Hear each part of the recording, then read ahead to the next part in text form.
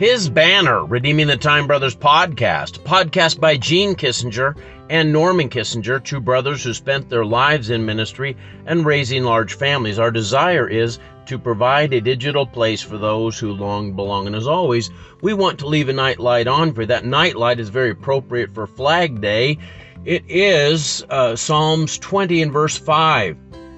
It says, "We will rejoice in thy salvation in the name of our God. We will set up our banners, and the Lord fulfill all thy petitions." There are a lot of stories in war about individuals grabbing a flag or the banner and then using it to lead the soldiers to victory. One comes out of the American Civil War during the Battle of Gettysburg. It was on July 2nd, 1863. General Winfield Scott Hancock ordered his men to take a Confederate position on the Cemetery Ridge.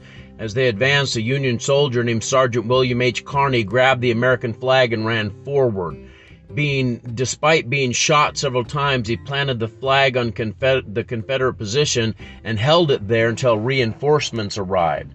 This rallied the troops and inspired them. There's something about a flag or a banner that somehow stirs us. It symbolizes something. And in the passage in Psalms, we're reminded that we can take up the banner, God's banner, and we can win spiritual warfare for Him.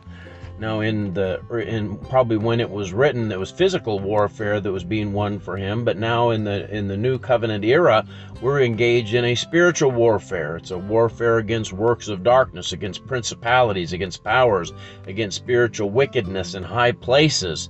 And there is a war going on in the spirit realm that we have got to find a way to win. And that means to grab the banner of God's name and to carry it forward into battle, to be more concerned about His glory than we are for our safety.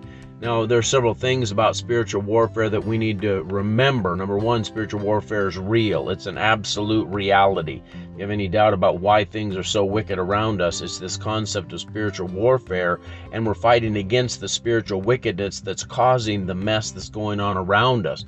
And then spiritual warfare is not just about us, it's about God's glory. And so we set aside our own concerns. We don't get entangled with the affairs of this world, but we're single-minded soldiers advancing the kingdom of God. Spiritual warfare is not just about fighting evil forces, but also about living a life that honors God.